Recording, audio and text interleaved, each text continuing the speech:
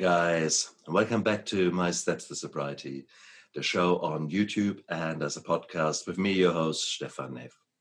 Today is another fantastic day, and it's a fantastic day for an interview.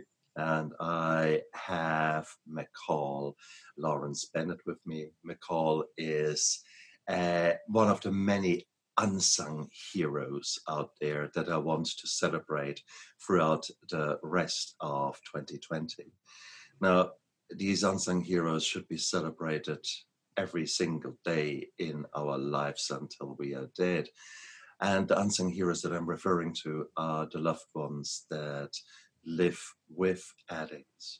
Because if you face it, chemical addiction really impacts at least 1 in 3 people. And conservative figures make it 1 in 4. Okay, so that's 25% of the population. Now, each of these people will touch at least one significant other. Well, guess what? In reality, it's probably 20. 20 people are affected by the addict. And these are the people that are suffering. And even once the addict or alcoholic goes into recovery and changes, there is still that impact. So the lives of all the other people around him will be affected one way or the other. And it can be very, very bad, or down in recovery, it can be a powerful catalyst to change. So a lot of things can happen. But yeah, I want to honor those people who are helping us to turn our lives around, to reduce the pain, and to make this life worthwhile living. I'm talking about the whys in many of us addicts. Certainly my wife is my why. My children are my why. I need to get my shit together. So, McCall, it's lovely to have you on the show, and I'm honored and humbled that you made time and are honest about your own journey. I'm really honored to be here, except I can't consider myself a hero. I'm part of a 12-step program called Al-Anon for the friends and families of alcoholics, as well as ACA for adult children of alcoholics and dysfunctional families. And every time I speak at a meeting, I say I am a grateful Al-Anon. And really, I'm grateful that the people I love drinking bothered me, because I wouldn't have taken this step towards recovery for myself if I hadn't been driven to my knees by the baffling, cunning, and powerful disease of alcoholism that's affected my life. And I am grateful that recovery can be as contagious as the disease. Isn't it? It's beautiful. Contagious. That's a lovely word, how you could actually use it, because we like it or lump it, when alcoholics are in recovery and they really get their shit together, we change and we become, just by being honest about this transformation and showing the way we clean up ourselves, our lives, how we make amends, how we change our lives. We become beacons of light for others in their storms. And it is a beautiful, beautiful, beautiful legacy that we alcoholics can leave by planting the seed and showing others that life can change. So this is definitely a fact. Having said that, before you become the lighthouse, unfortunately, you find yourself in the middle of the storm. And that was, unfortunately for you, at a very early stage, wasn't it? Yeah. When was your first Al-Anon meeting? I came home from school on October 6th. It was, I think, a Tuesday. And my mom wasn't home.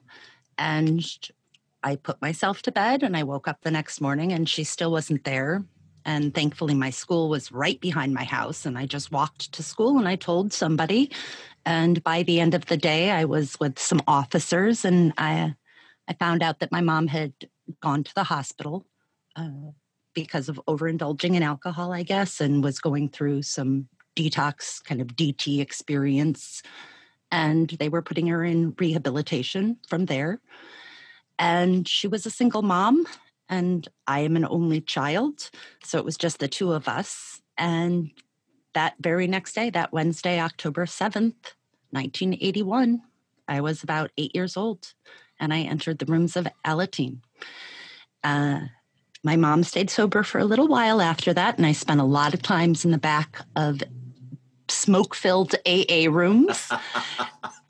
And I worked the steps as a child with a sponsor, but I still had a graduation date idea in mind that I was going to work the steps and then I'd be fine and my mom would be fine. And this was all, it was grade school and I was ready to go to college. Oh, excellent. And I ended up in boarding school in 8th grade because my mom continually went back into the hospital.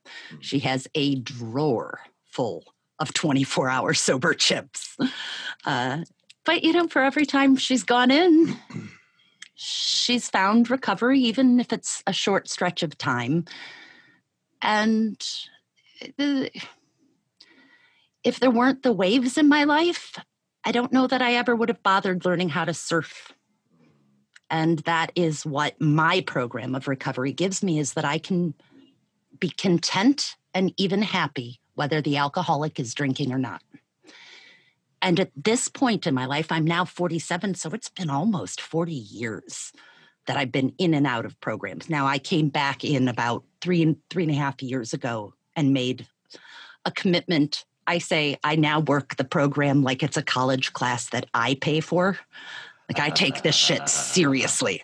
I have notebooks. I go to Al-Anon big book studies of the Alcoholics Anonymous big book and the 12 and 12 from AA. I've listened to Joe and Charlie do the big book study a gazillion times.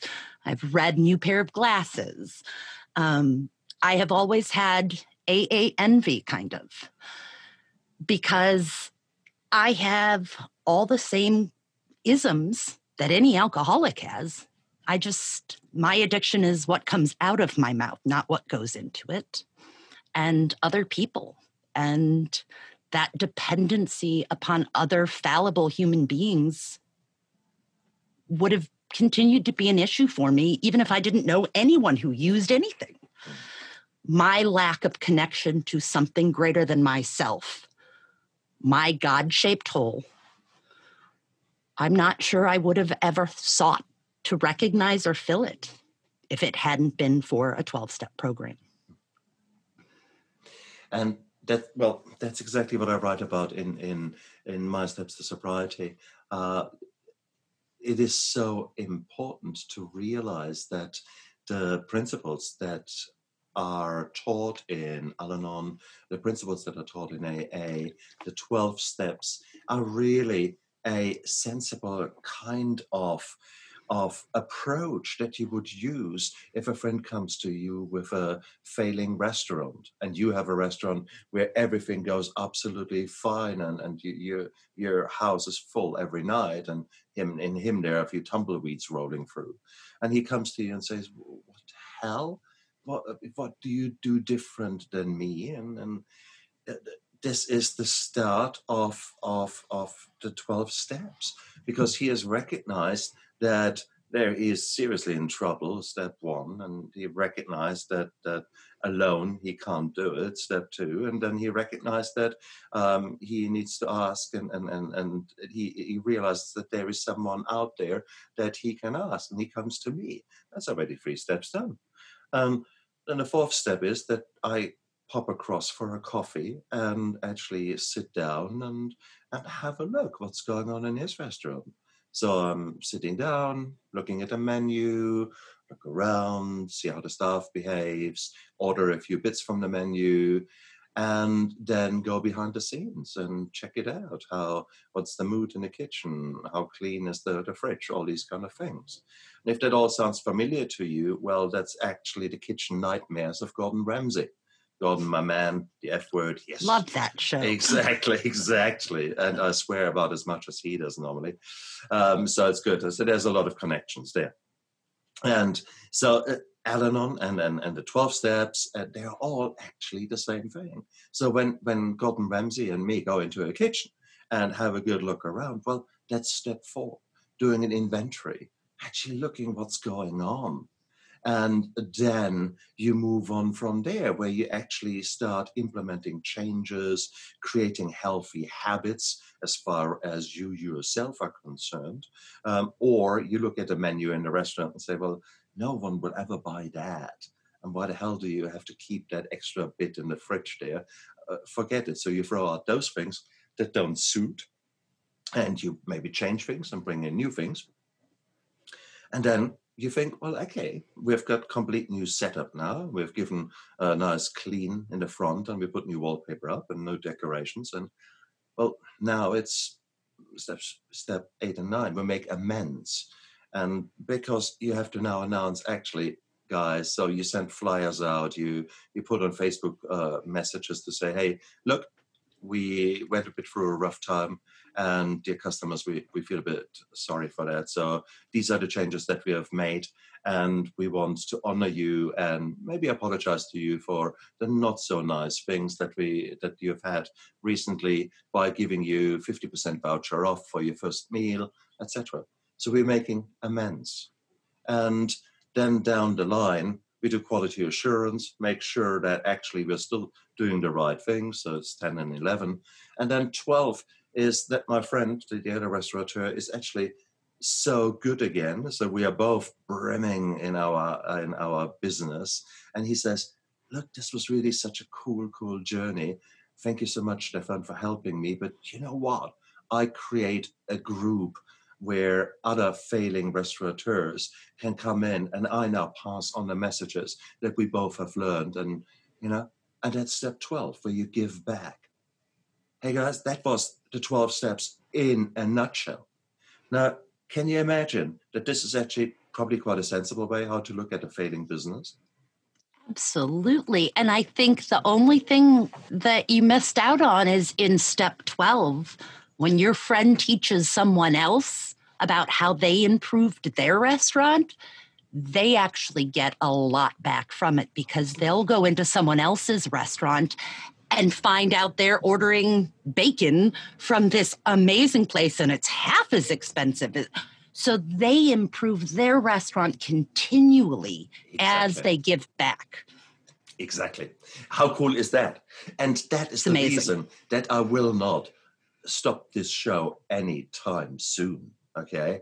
It is here 6:20 when we started that interview in the morning. Yes, please. I would have liked to lie in a little bit longer, but hell, I will be damned if I was to. I'd rather have the sleep deprivation, but talk to gorgeous people like Nicole and just learn from her and discuss to the fat with her, because there is so much I still have to learn, and that's years down the line.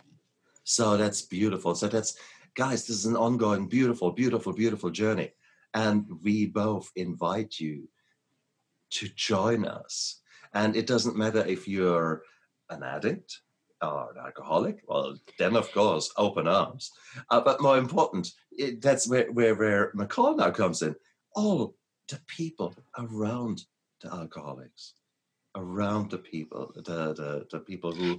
I think we can even just take alcohol or drugs out of the equation. I don't think it requires any addict in a person's life to be suffering from being human, being a spiritual thing trapped in a skin sack on a 3D reality, when that's not all we are. I mean, just dreams. Consider dreams alone, or hallucinations, or anything. There's more stuff than I can touch and feel and see. Even if you just talk about X-rays or radio waves or microwaves, they're there.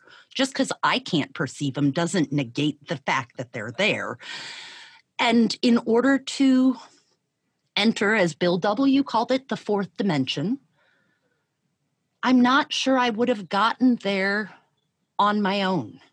Oh. And I don't think when I work step one, it's not about alcohol. It is, I am powerless over everything that happens to me, every other person, every situation, every thing I pay for that doesn't get to my house from Amazon.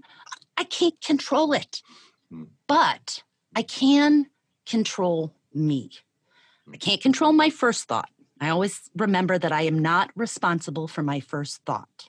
But everything from there on, if I tune in, suit up and show up, whether it's 6:30 in the morning and I wanted to sleep in or it's not, to face every moment of now with an attitude of surprise me instead of why me or why them, Yes. blaming or shaming. It just doesn't benefit my life, and it doesn't attract people who want to encourage.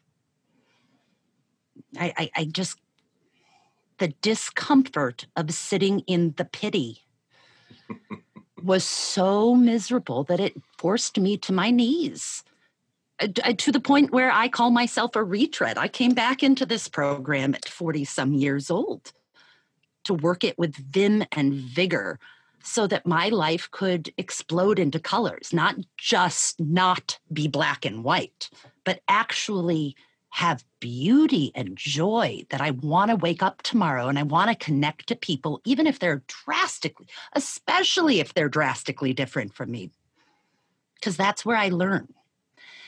And for much of my life, I felt one of the words we hear in these rooms, terminally unique. I felt like I was dying. I was so unwanted, unloved, and alone. And I didn't believe that I could find contentment and happiness if other things didn't change, if other people, if other situations. And it wasn't until I embraced my powerlessness that I was able to have the freedom of making small changes in myself and how I pictured things. I always say I stopped putting my nose against the cloud and telling everybody about the cloud that follows me. I backed up and I started talking about the silver linings that might be there, even if I don't see them. And it's why I call my higher power Waldo, as in, where's Waldo? That instead of saying F you to God, and that's my relationship, which is better than none, to say thank you and then find a reason why.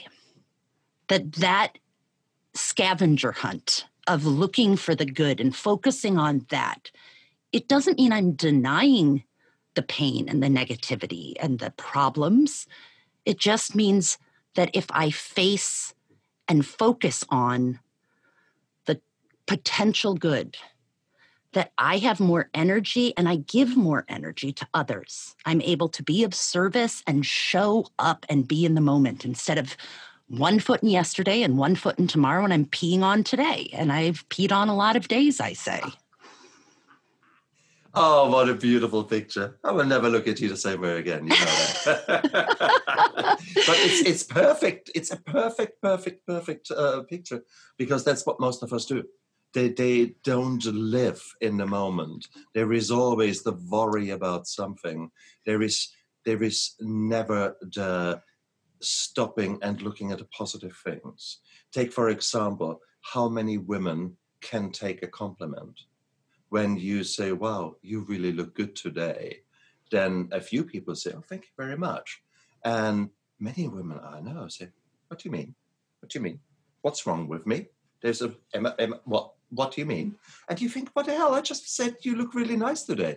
And it is that kind of a thing. The inability to accept a moment and accept the situation for what it is and see something positive in this situation.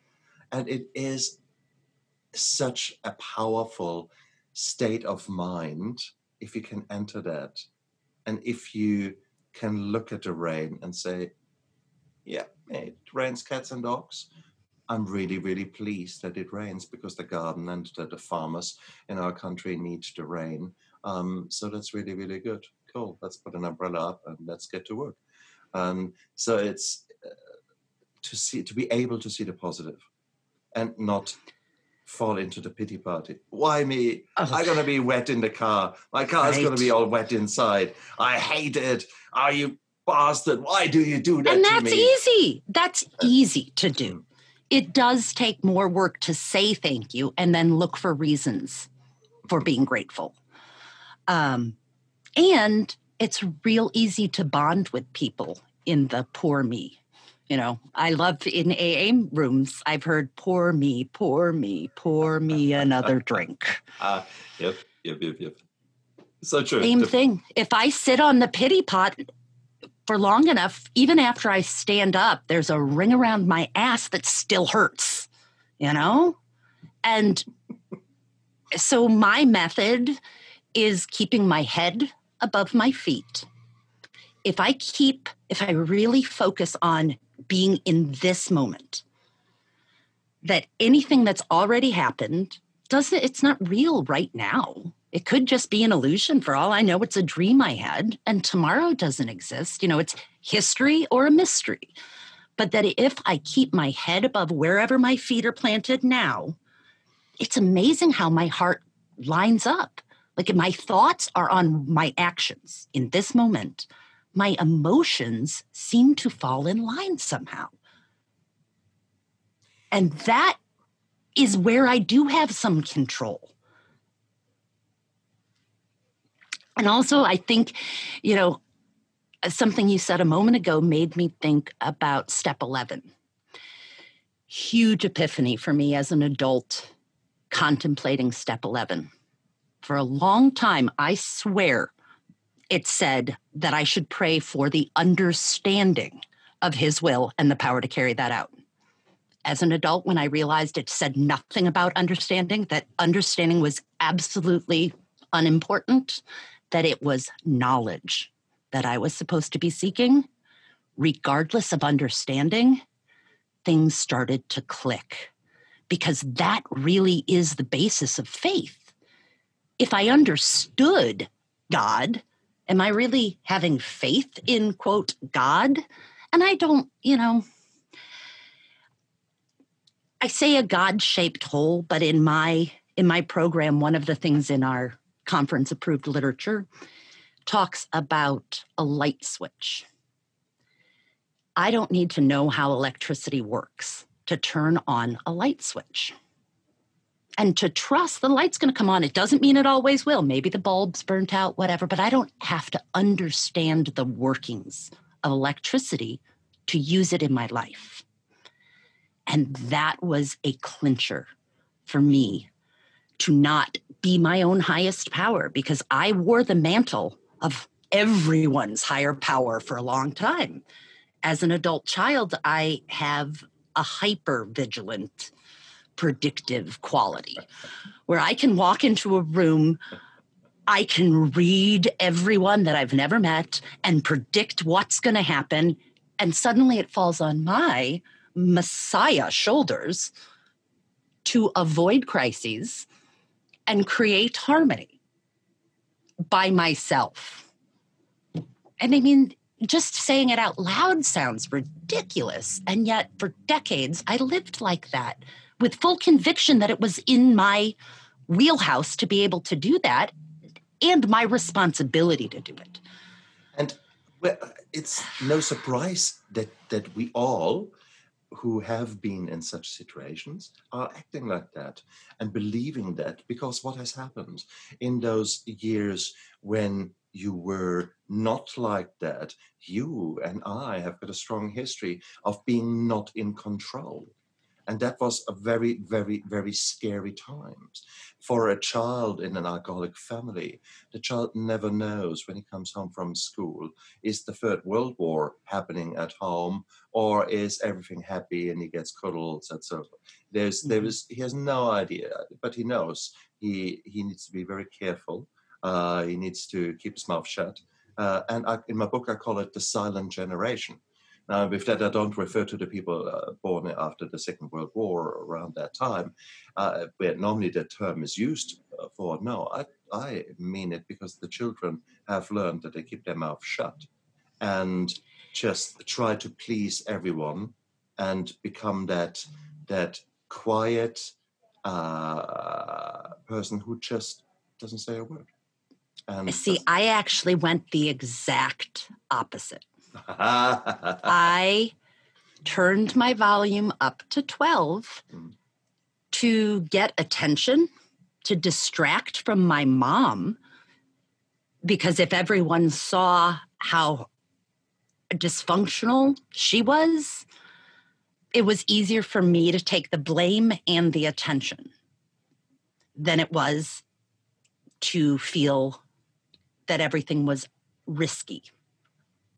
Also, being a child and longing for, especially growing up, I think, without a second parent around, that all my attention needed to come from my mom, that the merry-go-round of sobriety and then falling back in and off the wagon, the instability and inconsistency made me feel like I needed to be so big to be seen or heard that I had to scream everything and make everything very dramatic. The problem is that pushes away healthy people. Absolutely. And so it only attracts other toxic people and reinforces that behavior instead of practicing the pause. One of the first things I learned in Alateen was to neither create nor prevent any crisis from naturally occurring. Huh. Nice one. Nice and one. That requires pause. You have to consider. Yeah. If I just react, and I'm a very fire, then ready, aim kind of person, because I want to short circuit the problems. What I didn't realize is I cause more problems than I've short circuited. And it created a chasm between me and all other people because I was so focused on how I experienced the world that if somebody was happy, I couldn't connect to them. I was so much in our program, we call it the 4 M's: mothering, martyring, managing, and manipulating. And I was so attached to those roles for stability that I say it felt like for decades of my life, I was treading water to keep my head above it so I wouldn't drown. I was in the middle of the ocean just searching for shore, for direction so that I could swim, but I was always exhausted because I couldn't stop treading or I'd drowned. The day I chose to experiment with a power greater than myself, I can imagine God just being surface tension of water, just being nature. And as soon as I experimented just for one day, 1 hour, that I stopped treading water and that it wasn't black and white, if I stopped, I drowned, I might be able to lean back, stop looking for shore, put my face to the sun, and float. And while I float, there's a current in water that, why not ascribe that to God as well, that is taking me somewhere without any effort of my own. That while I'm recharging by just floating on my back, I'm actually moving across towards something that I don't need to see to get there. And that kind of mystical felt very scary to me. But just toying with it, even tongue in cheek, and ascribing things to, quote, God, is just as effective as somebody going to church or reading scripture or the Torah or whatever.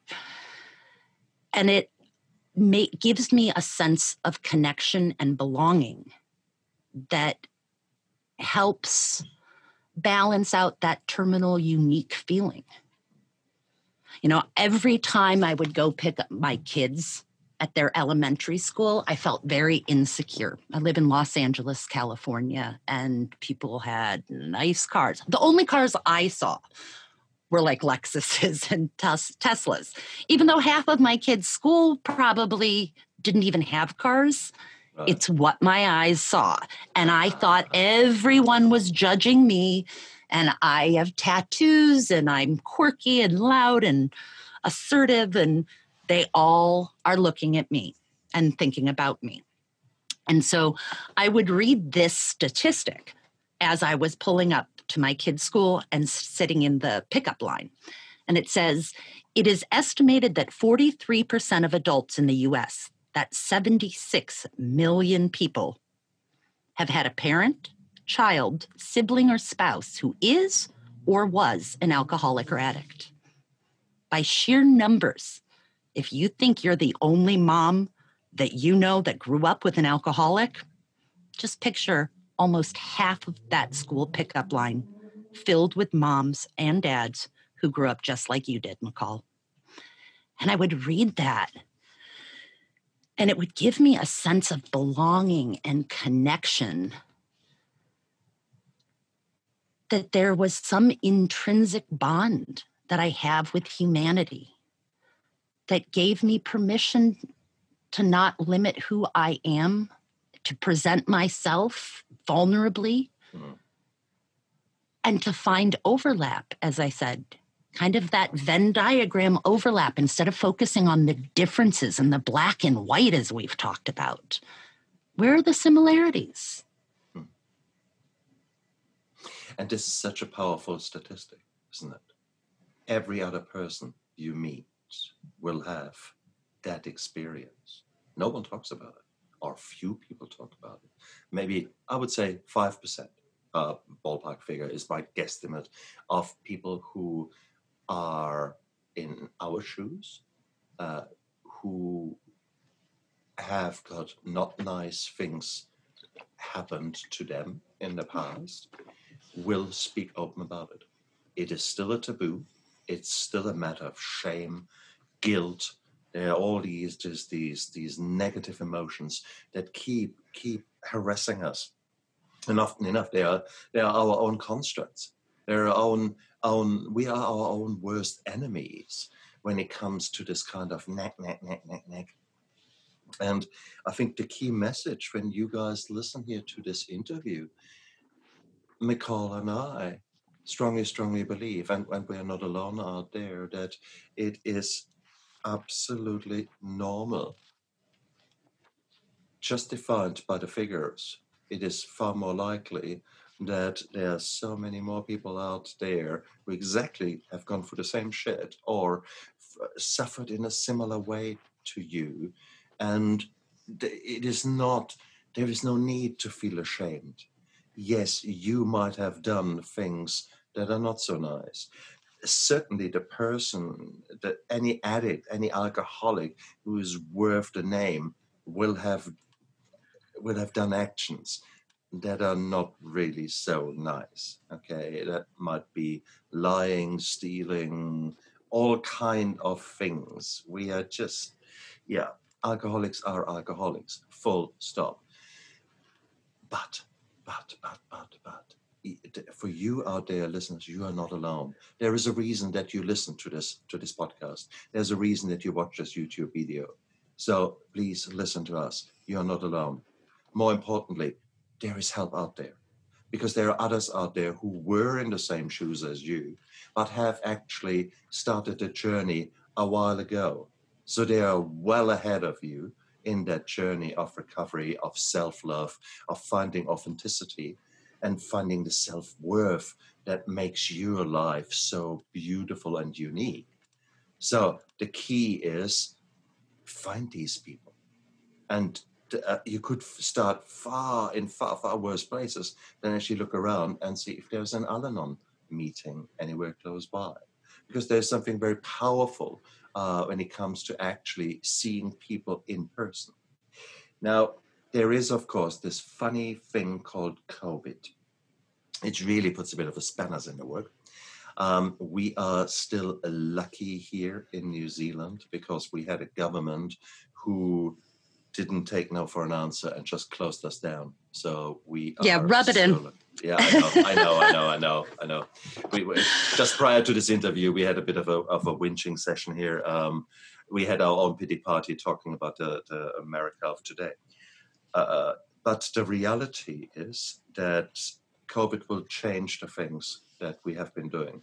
So here we are talking about meetings and talking about going to a meeting that is not necessarily there anymore.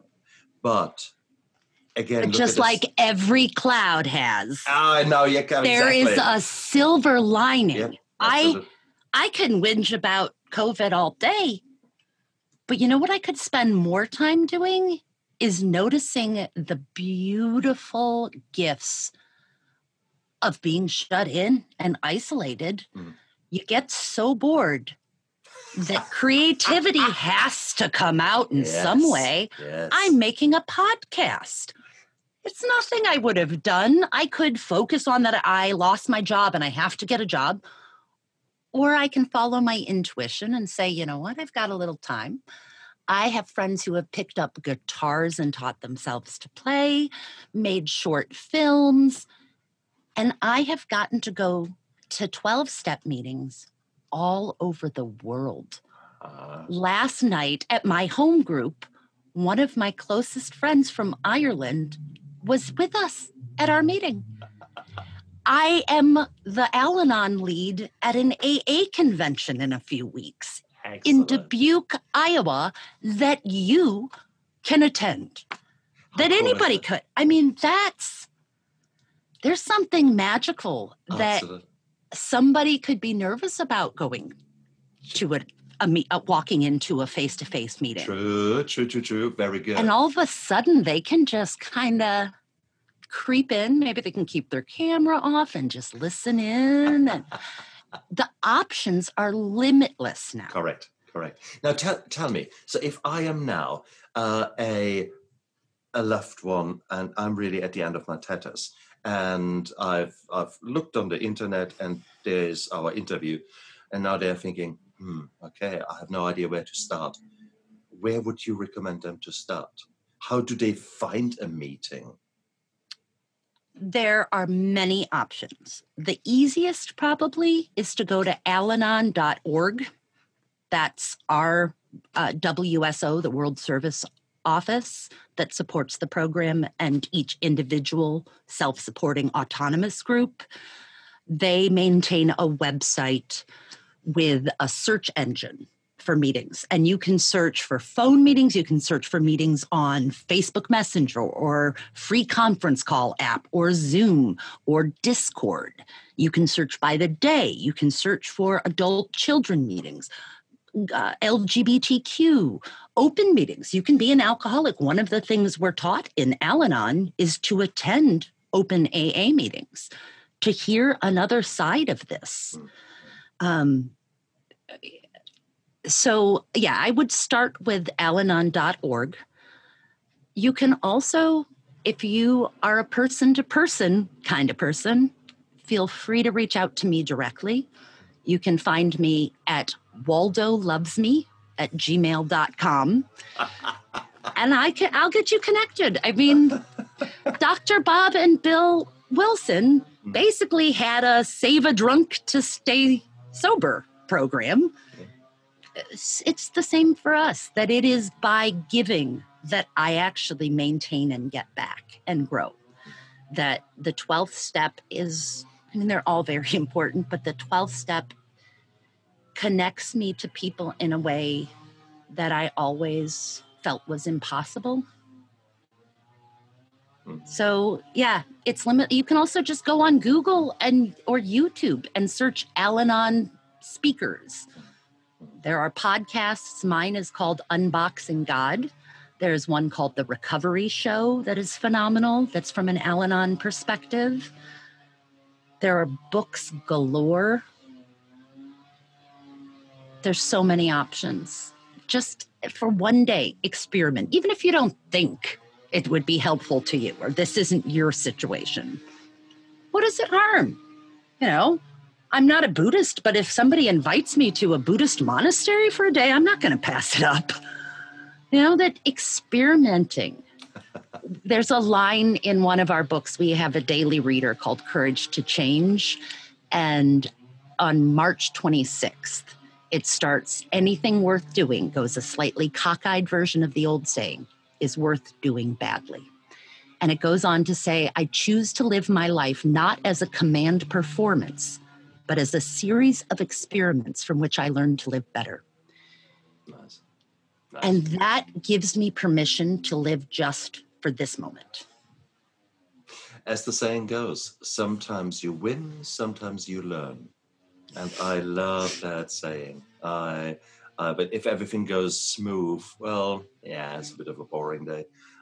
If something goes pear-shaped and I can feel a sudden urge to drink, I can feel a wave of anxiety washing over me, I feel me getting sad, that's the time when growth happens. That's the time when I can say, whoa, what does my body want to tell me here? Where did I burn the candle on both ends? What actually just has happened there? Okay, I'm surrounded by assholes. Fair call. Today, that is the fact. Or, actually, these people are all right. There's something seriously wrong in me today, and let's have a look at that. So one way or the other, it's an experiment. You don't know. You have never lived that second. You have never been in that minute.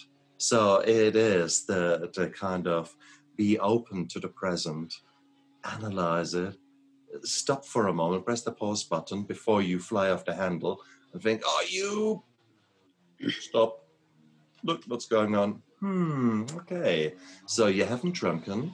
You haven't had any food this morning. You've been working 12 hours straight. Halt. Exactly. You know it Hungry, angry, lonely, tired. It's the first thing my sponsor asks me when I'm upset. Exactly. So, right.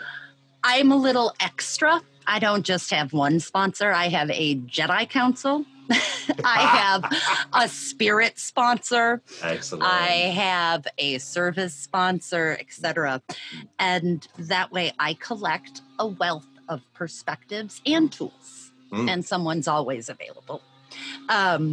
So one of my sponsors, one of my Jedis says, it's $1 million program. We get 1 penny at a time. And she also says, for every year I've been in Al-Anon, I get 1 second pause. And sometimes I don't use my 24 seconds very well. But that it is exactly in the pause, not the knee-jerk reaction, where conscious choice comes into play. Correct. Oh, it's beautiful. Exactly. And because that's what it's all about. It's our life is a series of choices. Now, sometimes you make really crappy choices, and my life is full of them. But right now, I have got a choice. Once that interview is finished, before I go to work, I have the choice. Do I want to eat some breakfast quickly? Yes, there's not much time, but I can actually make some porridge quickly. Or I run just to work. And what will be better for me? So there you go. That is one choice, one tiny choice. I have the choice in a moment to drink a big glass of water. I've got the choice at the moment when I arrive at work, I could run straight in, or I could look up and say, that's actually a beautiful sun out there. Just give that 5 seconds of clarity, sanity, whatever you want to call it. It's your micro break, your time for yourself, where you treat yourself to 5 seconds calm. These are all choices. And you know what helps me remember that and gives me grace in that area? I think it's actually an Abraham Lincoln quote maybe, but it's also in our literature that says, if something's important, chances are it's not also urgent. And if it's urgent, chances are it's not that important. There is that. really Unless, of course, you're helps. an anesthetist and look after the life of others. Well, I was going to say, if there's blood or fire, yeah, that's right. There's out the window. Some of our jobs, unfortunately, that doesn't work so well. But in principle, I subscribe to that notion. You're quite right. How often is the crisis really a crisis of someone else and has bugger all to do with you? You know, not my circus, not my monkeys. That saying has so much truth. Just because someone else wants to transfer their negative emotions and their crisis, which often enough is due to lack of their preparedness and lack of their managing skills of their life, well, that's their problem. Okay, yes, it is. If it immediately impacts on you, fair enough, do something, but do something to protect you. And if you're in a really good position and you can actually help, fair call, and do it. I mean, that's what we do. We help others because we're good people. Yeah, but there's a difference between me coming at something thinking that I'm helping someone and me being of service to someone. The idea of helping someone has a judgment value built into it for me that I have something to give them in some way that they don't have. That if I approach it, first of all, I have to make decisions on what I choose to say yes to based on, am I doing this for free and for fun? Because as an Al-Anonic myself, pointing fingers and assigning blame to others is so easy for me, and including to myself and the shame that I'll take on that isn't mine to wear. That if I only do things for free and for fun, there aren't resentments waiting to happen. You know, I have really clung to the idea that expectations are premeditated resentments. And if I allow myself expectations of anything, which is why I pray, surprise me. Just every minute, another thing I've learned from another one of my Jedis is that we don't grow in our comfort zone. As you were saying earlier, it is only in discomfort that we make changes, that we enter the chrysalis to be able to grow wings. And if we pick at that chrysalis or the budding flower to try to encourage it, it's like helping an egg hatch. That force from the inside is required to enable that chick to live or that flower to blossom or that butterfly's wings to unfold like they're supposed to. If I try to force my timing and my control on growth of anybody else, that I'm really harming them. Yeah. There is a wonderful published letter from an alcoholic to the ones who love them, basically saying, give me the dignity to fall on my face so that I'll get up on my own. Because if you help me up, all I can do is rely on you. I never take any dignity and self-worth from my choices and my actions. You just become a crutch, and then I blame you when it doesn't work. Which is beautiful, because what you're describing is codependency. So if you guys out there ever wondered what that word actually means, just wind back the last 3 minutes of this interview. That is just what we have described. It is you, as an alcoholic, you need to find your self-worth again. And that is impossible if you always get the help. There's nothing wrong to say, here is, may I suggest you try that? But that implies that the alcoholic has to try, that he has to do the work. And it's by doing the work that the miracles happen.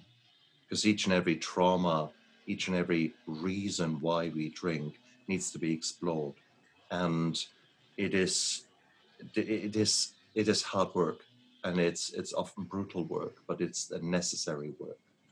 And again, whilst I was talking from the perspective of an alcoholic, that is actually relatively meaningless. The alcohol, yes, it is a hook for us to start to work on ourselves, but you don't need the alcohol or being a druggie or being whatever label you put on. There is so much shit happening in our lives, so many disappointments, resentment, anger, all these kind of external factors, trauma, situations where we just shake our heads and say, oh, why me? All that kind of stuff. There is the trauma there. And none of us have learned how to deal with that. And that's where your life, that's really your duty, your reason for being, to learn to make sense of things, to learn why things are happening and what it means to you, how you can grow from it, how you can change, how you let it transform you into a better being. I'm sure you've heard the saying, what if this is happening for you, not to you? And again, it's like, instead of saying fuck you to God, saying thank you before you know you're thankful for anything. It's that almost living as if with the expectation of good instead of dismal outlooks. Absolutely. Really changes how I experience the world. It gives me a joy and a bliss instead of an anger and a depression. No, so true, Nicole. So true. And there is so much out there. And I think it is, hopefully this interview, we have planted the seeds in your people's minds to say, whoa, these guys were talking actually about quite some profound facts. And with the conviction that maybe other people just find spooky. Obviously, these two have had insights and revelations in their own lives that changed them. And we invite you to come onto this journey as well. We want you to come to the crossroads where you start making changes in your life and suddenly actually explore the trauma and explore those hard times in your life and either deal with them and then put them to bed, or actually accept that whatever has happened, it has happened. There's nothing you can do about it, but it is time to move on. And it is such a beautiful journey. And we all could do with that. I keep saying I want every 16-year-old to go for a month into rehab, regardless of who they are, what they are. I don't care that you come from the best family in town or from the worst family. I don't give a toss. Just go to rehab and actually learn the techniques, get introduced to a 12-step program, get introduced to a program of any systematic approach. It doesn't need to be 12 steps. Well, but there's also programs for anything. I mean, there are nuanced 12-step groups, whether it's Emotions Anonymous or Overeaters Anonymous or Under-Earners Anonymous or Overspenders Anonymous. It doesn't matter. They're all based on the same process. I mean, really, it's based on the Oxford Group's 4 steps. Is where it all comes from. I can't. Maybe something else can. And I think I'll let them. Just as an experiment for one day. Exactly. You don't have to move to China to visit China, you know? And bringing back Bill Wilson's concept of rocketing into the 4th dimension. You can't stay somewhere without doing something to stay there. Even going to China, you have to get a visa in your passport. You have to renew your visa to stay in China. I have to do that work. But sometimes the hardest work for me is doing nothing, is taking my hands off, is stopping my feet from treading water instinctively because I've told myself I have to. This year in 2020, I've done away with shoulds, oughtas, musts, have tos for myself and for other people. Yeah. And it's taken 9 months to really see a change. The first few months, I felt like I could barely even talk because my kids and my husband were constantly saying, oh, you just did it again. I'd walk by my daughter looking at something. I'd be like, oh, you should learn how to make that. And she'd look up and go, should? I did it again. I can't tell you how often I grabbed to that trope without even realizing it. And just the awareness. In my program, we also have the 3 A's: awareness, acceptance, and then action. If I take an action before I'm even in a place of acceptance, it's not an action, it's a reaction. Let's be real. And my reactions aren't very healthy. That makes 2 of us. Are there many people who are, though? Like, is there really a living human being who's healthy? No. No. Not that I have met, okay? And it's those people who try to pretend that everything is all right. Now, they scare me. They are, because these are the people who have no idea if they truly believe that, or who truly have got such a mask up and really believe that I can't smell a bullshitter from a mile away. So it is, no. As I said, give me someone who's gone through the war, who's gone through the trauma, and is Well, now I think coming out the other anybody who's side. not balanced, if there's not both positives and negatives in every moment of your life, So true. are you really living in the moment? Nope. That's definitely true. Michael, I'm so grateful. We spent an hour here talking. It is beautiful because we both have gained very similar insights, and we both have become passionate advocates of transformation, of finding self-worth, finding self-love, and getting rid of you can't get rid of negative emotions. That's wrong. You can manage negative emotions. You can accept them for the messages that your body is trying to send you. They allow you to be more insightful in what is really happening around you and inside of you, and that's such a beautiful state of mind that we two have entered. So, guys out there, thank you so much for checking in today, for listening to that. And there is definitely help out there. There are people out there who are further down the line, further down the path, the journey, who can guide you. Because it's a jungle out there, and it's a jungle in there, that's for sure.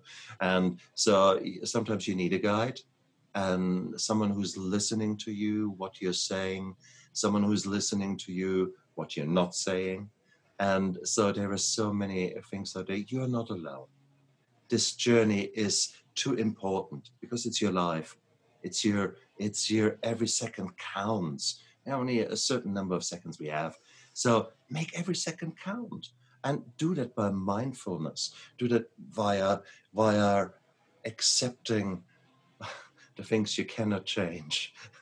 And there is a reason that we have all these gems of words that we use in AA and Al-Anon, etc.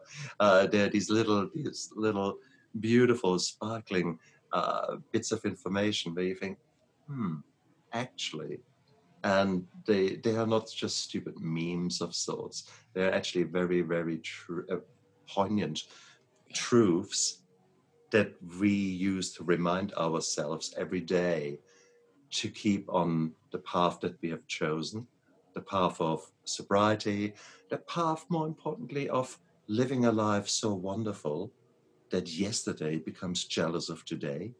So that is what I want to do. This is where I want to be. And I invite you all, come along. This is quite a cool journey.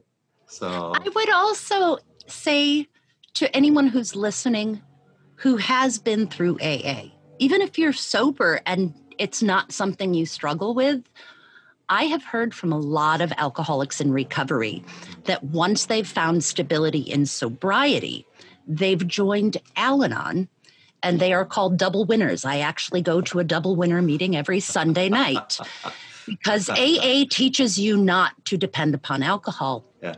Al-Anon teaches you to heal relationships, not just with yourself and your relationship to a drug or alcohol, but with parents and coworkers and authority. Nice. Big time. Nice.